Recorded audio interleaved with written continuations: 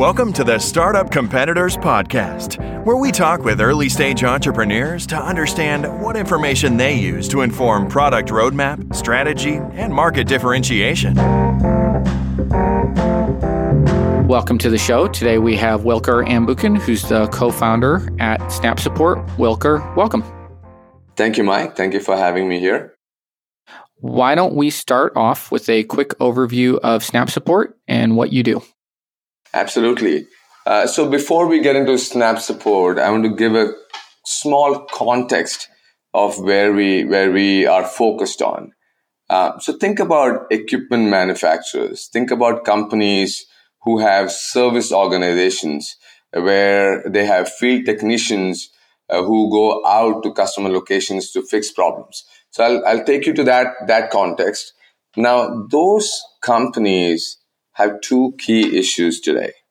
Well, real quick, can you give me an example of one of those companies? And it doesn't have to be a current customer or anything like that, but make that tangible. Is that? You can think about, let's say Thermo Fisher is a device manufacturer, or Rheem is a hot water equipment manufacturer. So companies like that. Awesome. Thank you. So the problem those companies have today is these equipments or devices, they're getting very sophisticated, very complicated, right? So the support that they have to do is becoming very sensitive. So customers need it fixed ASAP, but at the same time, the sophistication creates challenges. The second problem that they're facing is over the next decade or so, many of the experienced problem solvers for these companies, they are going to retire, which means they're going to take a lot of their knowledge with them. So these are challenges that these equipment manufacturers have to deal with, and that's where we come in.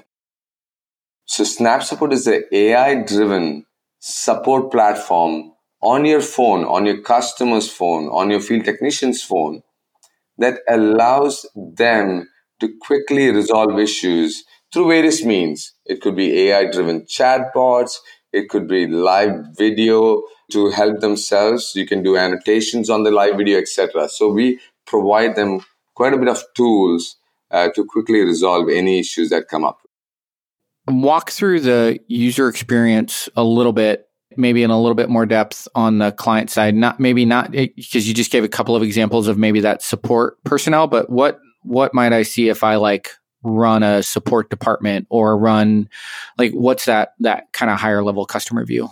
Sure. Yeah. So let's talk about the perspective of a customer. I have a equipment at home or maybe in the office, and now I'm running a project or experiment on that equipment. All of a sudden, I'm running into a problem. Today, what you will do is you'll pick up the phone, call the company, and you'll be connected to somebody on the other side at the equipment manufacturer's customer support department. You may wait for 10 minutes to get connected, but once you're connected, you're going to, on the phone, tell them, hey, this is the problem that I'm having. Please help me. If it's something easy, then the customer support person can guide you on the phone, talk you through how to resolve it. And many times, they send a field technician out to your place, to the customer's place in the next day or two to help fix those issues. So there's a huge delay where the customer is actually down when the issue happens until the issue is resolved. Got it. And then the experience, if I'm using Snap Support, what does that look like? So yeah, great. So when you use Snap Support, first of all, when the customer runs into a problem, they just open Snap Support. Snap Support you can use Snap Support to guide yourself, depending on what the issue is, through a flowchart based troubleshooting checklist. That's one. So the customer has the option. So the customer has the option to resolve issues themselves using the flowchart. If they are not able to do that, all the data that they used when they try to troubleshoot using the flowchart, that along with videos or photos with annotations can be sent to the customer support team on the other side of Snap Support. Okay. Now, the customer support team of that equipment or device manufacturer gets all the information up front. what the issue is, what is that the customer is seeing, what is the pain point. Everything is there even before me as a customer support person contacts the customer. So now I can behind the scenes talk to the expert, get all the information. Then I can connect to the customer using either chat or live video and guide them through a quick resolution. And here's the kicker. If I'm not able to resolve it on the phone, now I have all the information to give it to my field technician, who can then make sure they have all the appropriate spare parts, all the information before they go to the end user customer site.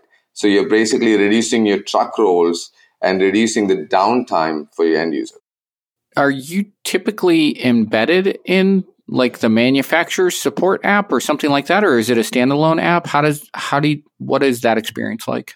So we go both ways. So you can use Snap Support as a standalone app, or we could just white label it also for the customer, or they could embed us within their maybe an existing support platform that they use. Got it. All right. Can you go a little bit deeper into maybe some of the technology behind the scenes on the AI piece and what you guys are doing there? Yeah, that's a great place to go. Yeah. So remember, every interaction within Snap Support is actually a data point. Now, what does that mean? That means that we can use that data in an aggregate fashion and give you AI-driven chatbots. So let's say a particular equipment is having similar issue over and over again across different customers. And tomorrow, let's say, Mike, you are the user of this equipment and you run into a problem. Now, my Snap Support's AI-driven chatbot can now guide you to resolve that issue without even bothering to connect with the customer support team of that manufacturer. How beautiful is that? Nice. Don't even bother connecting to them. Snap Support, within Snap Support, can help you guide to a resolution. Do you have real stats from the field around that you can share? Yeah, so our biggest customer is out of New Zealand and Australia. They have about 700 technicians using the system. They've been using us for the last 2 years. What we have seen with them is they are able to resolve a lot of their issues quicker, and they're able to take more projects from their national telco. So we have some stats around what was it before. So before using Snap Support, they had their field service managers had to go to the site, if they run into a problem, come back to their HQ with the problem details, talk to the experts, the designers, and then go back on the same day or another day at the loss of time and then get the project back on track again. So we have stats with our biggest customer to know that we have been saving them quite a bit of time and money on their projects. Nice. Hit me with some current stats for the business overall. If somebody listening wanted to have an idea of where you were at on your startup journey, any vanity metrics or details you can share to help paint a picture of how big the team is, revenue, customers, anything you want to share. Sure. So it's been very exciting 2.5 years with Snap Support. So we've been in existence for that long. Our largest customer, like I mentioned earlier, is a company out of New Zealand, Australia. They have 700 technicians using the system. We have a couple of other customers here. So we have a customer here in LA. They have about 30 plus users using the system. We have a couple of pilots running. To be precise, I think we have about 3 pilots running with multi-billion-dollar corporations. They are all pretty big. And those pilots will probably convert sometime. We are expecting in the next first half of next year. Our revenues are around $100K per year at this point. But our focus is, as we're doing here, our focus is to get our name known out there. So marketing and sales is where we are going to focus next to grow the business. Awesome. I think before you and I hopped on the podcast, you had mentioned that your co-founder was flying out to Malaysia, correct? So you're in California. They right now are in Malaysia. You have clients in Australia. Man, you're like totally a global company already, and you're just getting started. Yeah, we are. So Madhu Augustine, he is the co-founder and CEO at Snap Support. It was his idea originally because he used to work for a device manufacturer, and he saw this problem where the company had to send their field technicians out multiple times to fix problems. So he's traveling to Malaysia right now to meet a client. We have clients in New Zealand, Australia. We have clients in the US. Our pilots, surprisingly, two of them are in Europe. So we are growing out to be all over the place. Yes. So okay, we're going to spend a little time on that, because that is for a company that's under, or just at or around 100K in ARR. To have that kind of a global footprint seems surprising to me. Was that intentional? What's driven some of that? It was not exactly intentional. Our focus initially was the US market and Europe. But our first client, this was 2 years ago, they found us, believe it or not, on Google. They did a Google search and found us, and we were not even trying. So the CTO of the company, he found us on Google. He contacted us. We showed him a demo. Remember that back then it was a very early stage demo, but he was pretty impressed. And 6 months later, he said, "Let's go with it." And they've been with us ever since. We didn't plan to be global this early in the game, but it just happened. And then we were part of an accelerator out in Europe, and one of the pilots is through that accelerator, and the other European pilot is through Plug and Play here in the US. We got connected to them through Plug and Play. And were you in the Plug and Play accelerator as well? Yeah, so we have been part of the Plug and Play ecosystem for the last, I would say, more than a year now. We've been part of their IoT platform. We've been part of their enterprise platform as well. So yeah, we've been a Plug and Play ecosystem company for the last 1 year. So I'd love... Well, wait, I don't want to leave the international stuff yet. Okay, we're coming back to Plug and Play and the other accelerator. I'm going to bookmark those. And then I have a couple more questions on the international piece, because for me, it's a big black box. So I'm super intrigued by this.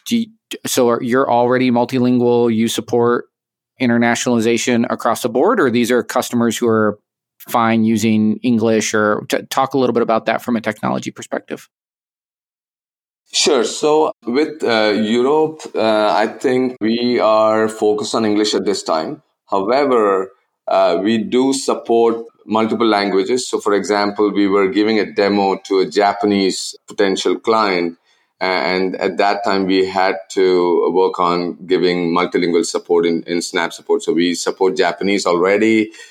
We can support any other languages if needed. We have done it for one. It's very easy at that time to do it for any other. So, and then the two other big things that occur to me when I think of taking a company international, and I'm sure there are more, but IP protections, any concerns there? Anything you've had to do special as you enter new markets? So far, we have not run into anything like that. So we are a cloud-based SaaS company. So we are on AWS. So far, we have not had any issues with IP.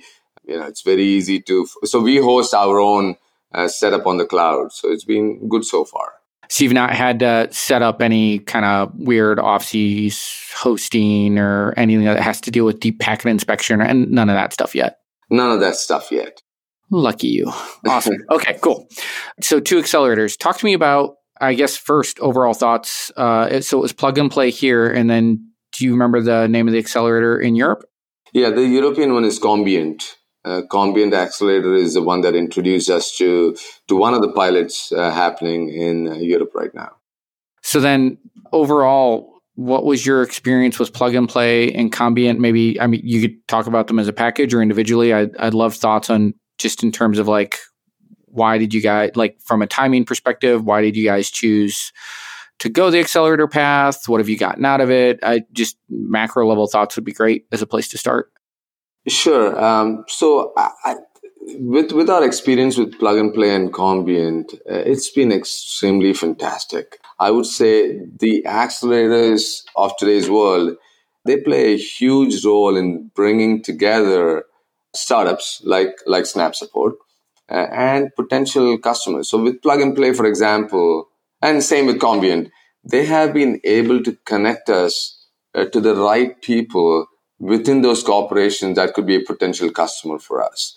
So let's say without the accelerator, we would be searching up on LinkedIn, hitting up potential people on LinkedIn and saying, hey, trying to get introduced. But it's a challenge. Many times a lot of folks ignore LinkedIn messages. But with Plug and Play and Combient, because they have these relationships with corporates, it's very easy and we get connected to the right person at the right time. So a lot of those folks who come to those meetings, we call it deal flow at Plug and Play. So these individuals who come to these deal flows, they have that innovation mindset. They are looking for the next thing that can change the way or disrupt the way they do business or help their business to get to the next level in terms of efficiencies and things like that. So accelerators for us have been fantastic. Nice. This episode is brought to you by Full Stack PEO. Most founders start companies because they figured out a better way to solve a problem or serve a need, not because they love tracking payroll, filling out compliance forms, and explaining employee benefits packages. And yet, all that stuff still has to be done. That's why there's Full Stack PEO. Full Stack PEO specializes in turnkey HR for emerging companies, not just those core services, but advice and expertise that help founders maximize employee potential. Curious? Find out more at fullstackpeo.com. All right. Let's get to the competition side of things. When you think of competitors in the space, who or what comes to mind? That's a pretty interesting topic because I don't want to say we don't have competitors. It doesn't work like that, right? We have competitors. But what we have seen is the way we do things is a little different compared to some of the other competition that we see out there. So to pick a name, let's say Sitecall. I don't want to name names, but so companies, some of the companies are focused just on the AR side of things. So their focus is very narrow. And there are assumptions in place already that they are ready for AR. Where we come in is a little different. We want to be a data player. So we want to have data play a huge role in guiding with the issues that customers face or field technicians face. So we sort of have a 3 or 2-prong plan. One is, let's enable the companies today to help themselves. And what I mean by that is, how can I be relevant today and get them ready for the future? So today is, your customer is down, they need help ASAP, they need to be up and running ASAP. So Snap Support provides a platform where those customers can either use chatbots or annotation-based video calls, live video calls to help themselves after they connect to the expert. That's one. Second is, now, as I mentioned before, we're a data play. Every interaction is a data point. So today we're helping them resolve the issues quickly, but at the same time, we're building that data so that tomorrow that data can drive chatbots and other intelligent recommendations that you don't even at that point need your level 1 support to step in. So we are helping them today with a vision into the future of not even needing that expert where they can remotely fix it themselves. Have you found any ways yet to leverage data across clients? Like, is there any patterns or insights you've been able to glean across clients that's been useful, or you just not enough data yet? That's a beautiful question, and it has come up before in conversations where, hey, can we use the data of our competitor to help us? But so data is very key and private to a company. So we don't mix data between the companies. So every company has their own silo of data because it's sensitive to them. So we don't use data across platforms to guide other companies unless unless the companies themselves, both of them together, agree to do so. Got it. What trends do you see right now in the space that you're in that you think you're either well positioned for or poorly positioned for? And if you're poorly positioned for it, what are the plans to address that? When we talk to a lot of these companies, we do see many of them are still using multiple different systems to solve their problems, right? So they might be using one system for ticketing, they might be using another system for knowledge base. Many of these companies are using disparate systems to solve the problem. So that's a challenge a lot of these companies are having. So what we are trying to do in that space is we are trying to be, our main focus is solving the problems using data-driven analytics and various tools, but we are also enabling them on the fringes by creating their own knowledge base within the system. So we want them to use SnapSupport as an end-to-end, unless they want to go deeper in one silo where they'll need a separate tool. But we want to provide them with many of medium-sized companies, right? We want to provide them with a tool, with a single tool possibly, where they can do most of the tasks and focus on especially helping the customers get back to using their equipment quickly as possible, solving their problem. Yeah. I think I know the answer on this one based on the conversation so far, but I'm going to ask it anyway. Do you guys feel like you found product market fit, or are you still, as you bring on new clients and new proof of concepts, are you still discovering kind of customer needs that are driving innovation on the platform? Yeah, so quick answer there is we are always learning. Different customers give us different perspectives, and then we look at does it fit in our long-term planning for SnapSupport? So we keep learning, but I'll answer a different piece of that as well. So because it's a great question. Initially, our focus with SnapSupport was helping field technicians. So if you had field teams, they go out in the field, they run into a problem. At least how do companies help those field technicians move quickly? That was our initial focus. But recently, maybe about 6 to 8 months ago, we spoke to a client that wanted to use, a potential client that wanted to use us to help their end users and customers. And that was a different revelation for us, because we were always thinking, hey, we just focus on field technicians. The customers were not sort of in our vision or in our view. But then when talking to this client, we realized, hey, this could be perfect for the end customers as well. In fact, it could be a benefit because they can use SnapSupport initially to help the end customers. And then we can use that data that the end customers have tried. So let's say we give them a checklist of things to do, and that still does not resolve it. The end customer can then send that checklist of things that they have done to the customer support group. So now they know what all has been tried already, and they don't have to have the customer go through all that again.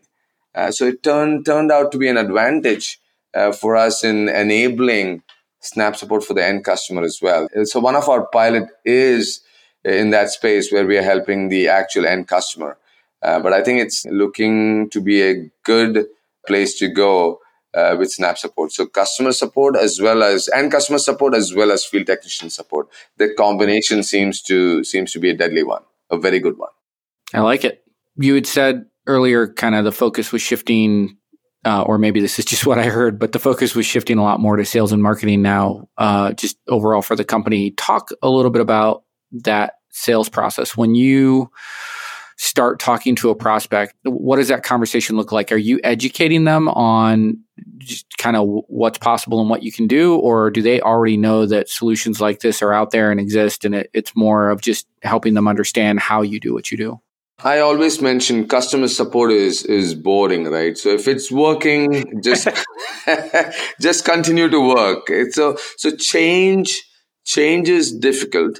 So a lot of these companies, they have a process in place. It may not be efficient completely, but because the process is working and that's been there for a while, they continue with it. In our conversations, we have seen different perspectives. We've seen companies who know that it can be more efficient, and it opens their eyes when they see solutions like ours. And there are other companies who we have to say, hey, this is possible. And those are the companies where they have been doing things a certain way. And it's just a matter of telling them, hey, we can do it better.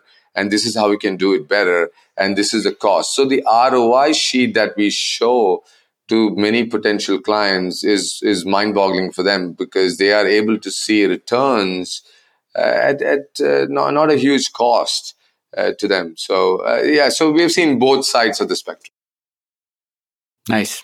So I'm going to test a new question on you. This is one that I'm thinking about making a regular recurring question. So forgive me if it comes out a little bit clunky, but I think this might be the first time I'm asking it. Okay. If I gave you $500,000 right now as an investor, and I said you had to spend it all on sales and marketing, how do you think you would spend it?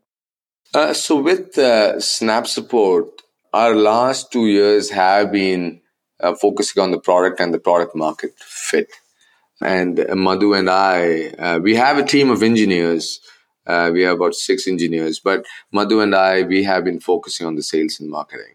So if we have an investor giving us $500,000, our focus would be, set up a small, efficient marketing team, maybe one person to begin with or 2 people to begin with, to get our marketing act in place, because we are definitely weak in that area, and the sales as well. We Madhu and I, we can definitely do the sales pitches and things like that. So we can take care of the sales, but we need to work on that pipeline to have more of these conversations with clients. Right now, we have been trying.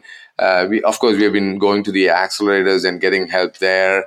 We've been trying to do touches on LinkedIn to connect to these folks, but the marketing function, when we set it up, is going to get a lot more leads, relevant leads into the pipeline.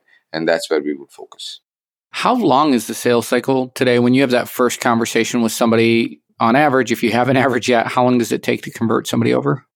Being a B2B, it's been a learning. It has been a learning for us. So it does take months for a conversion. I would say we have seen conversions in 6 months, and we have seen things that are taking much, much longer. In fact, 2.5 years later, I would say there's one client in our pipeline. We have been talking to them for 1.5 years.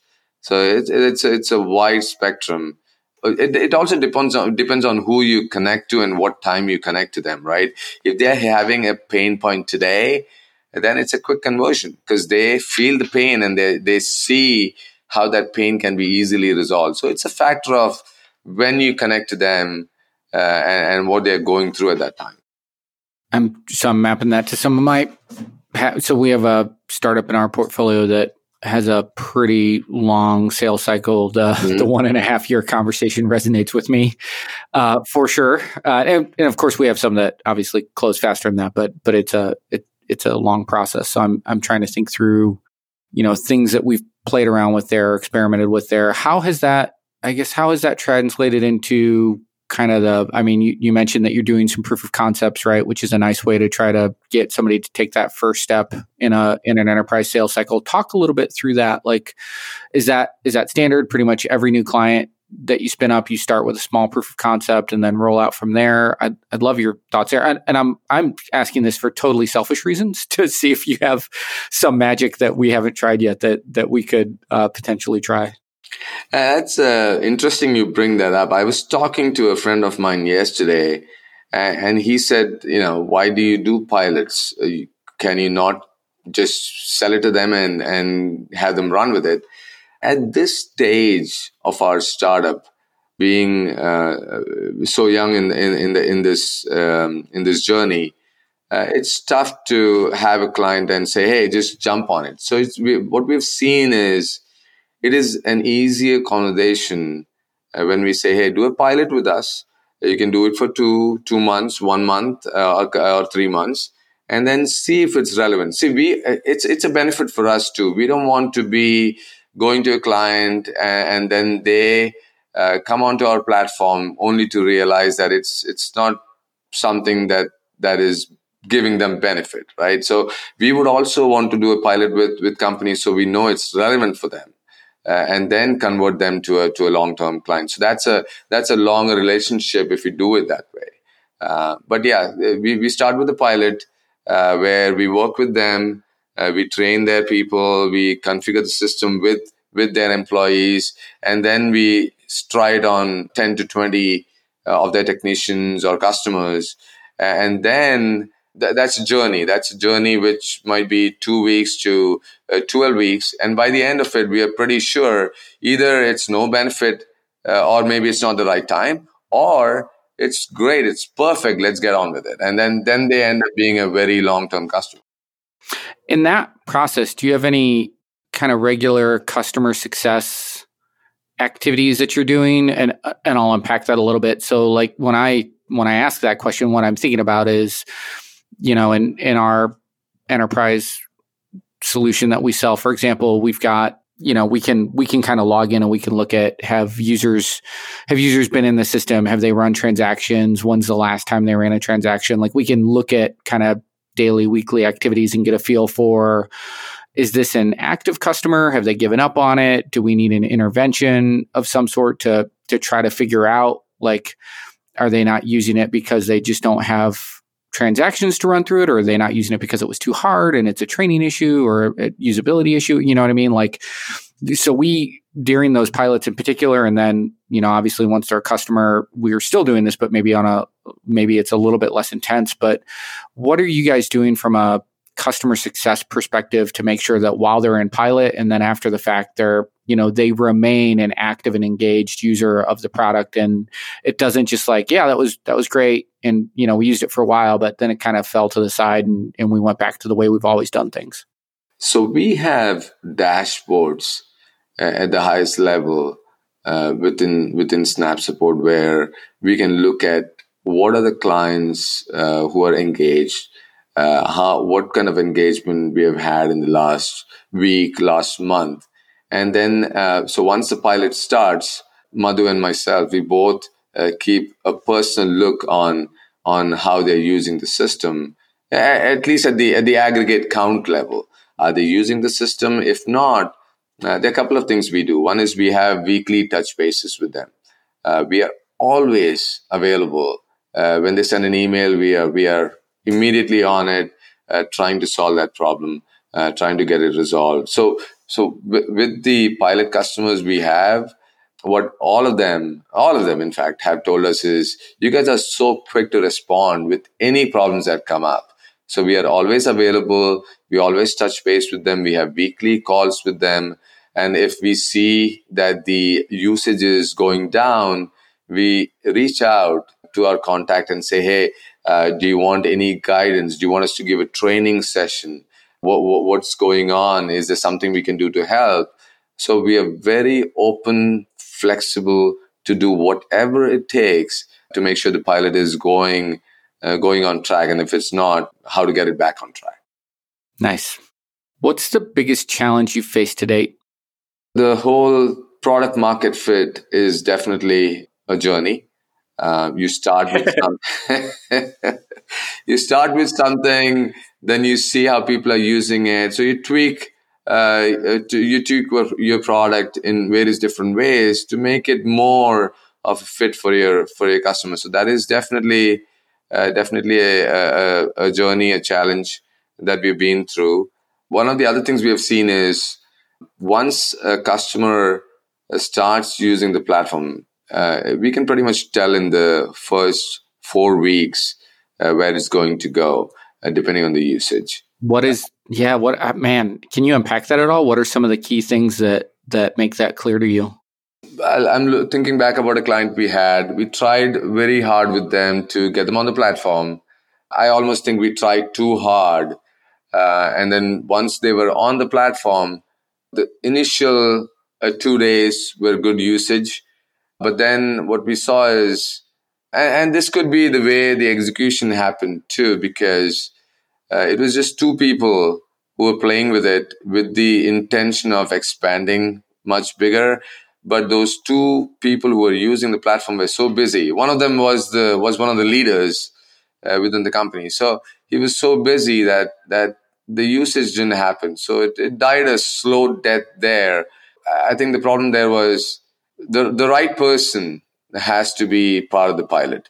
The team that is experiencing the pain, or the team that is going to experience the biggest benefit, that leadership has to buy in on the pilot.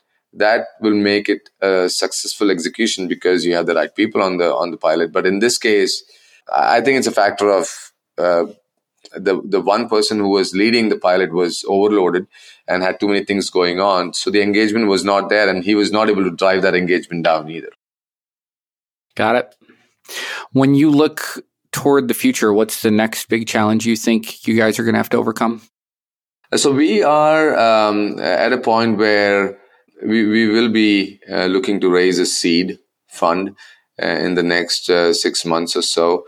Hopefully we get some of these pilots converted as well. That will help us with the valuation. But yeah, we are looking to biggest challenge is, both Madhu and I are sort of newbies in the fundraising space.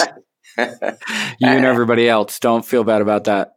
Yeah, it's definitely a challenge that we see. Fundraising is new for us. We need to learn the ropes there, or connect to somebody who knows the ropes and get that funding done. But I think once we get that funding, we are looking for a good trip up when we focus on marketing and sales using those funds. This is one of those questions you don't have to answer, but I'm super curious, did you guys self-fund it to date? Yeah, we just did a small friends and family round, about $130K back in December 2017. And other than that, we've been self-funded so far. Good for you. That's awesome. Yeah, that is awesome. All right. I'm going to end on a high note. What are you personally, this can be related to, this could totally be related to the business or completely unrelated. What are you personally learning right now? Could be hobby, interest, side passion. What is the thing that if I looked at either your nightstand or to see what book was there, or some weird activity that you're super into right now, what is it? Well, it's so entrepreneurship has been my dream for a long time. So I used to live in Philadelphia for a long while. Tried something there in the medical space with a couple of friends, but it was not the right time. It didn't happen. Then I moved to California because I know this is the place where you have the right energy and right people and the right ecosystem for startups. So it's startup is what consumes my mind all the time now with Snap Support. And it's been a great journey. It's been a great learning experience. Hopefully we can bridge that. We call that big divide, right? From being a seed stage company to the next, Series A company. So it's a great experience, just living the startup life, just living that dream.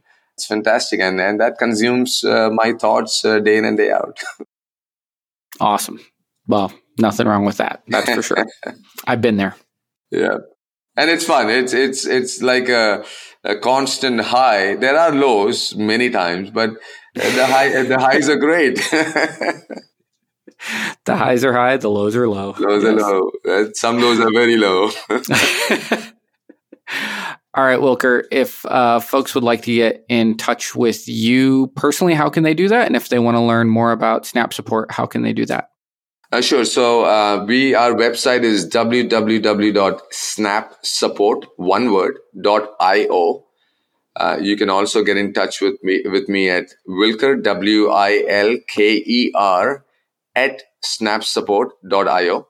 Or my personal email is wilker@gmail.com. I got that pretty early. You got wilker@gmail.com? Yes, I did. Holy cow. Were you like 5 when you got that? No, but it was, I jumped on it pretty early in the game there. And I love it. That's an awesome email ID I have. Yep.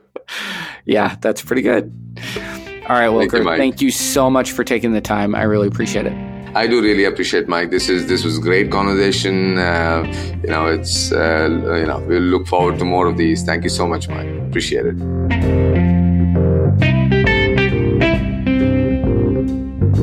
If you're thinking of launching a SaaS product, Startup Competitors can provide data on your closest competitors, survey potential users, or provide other product validation services.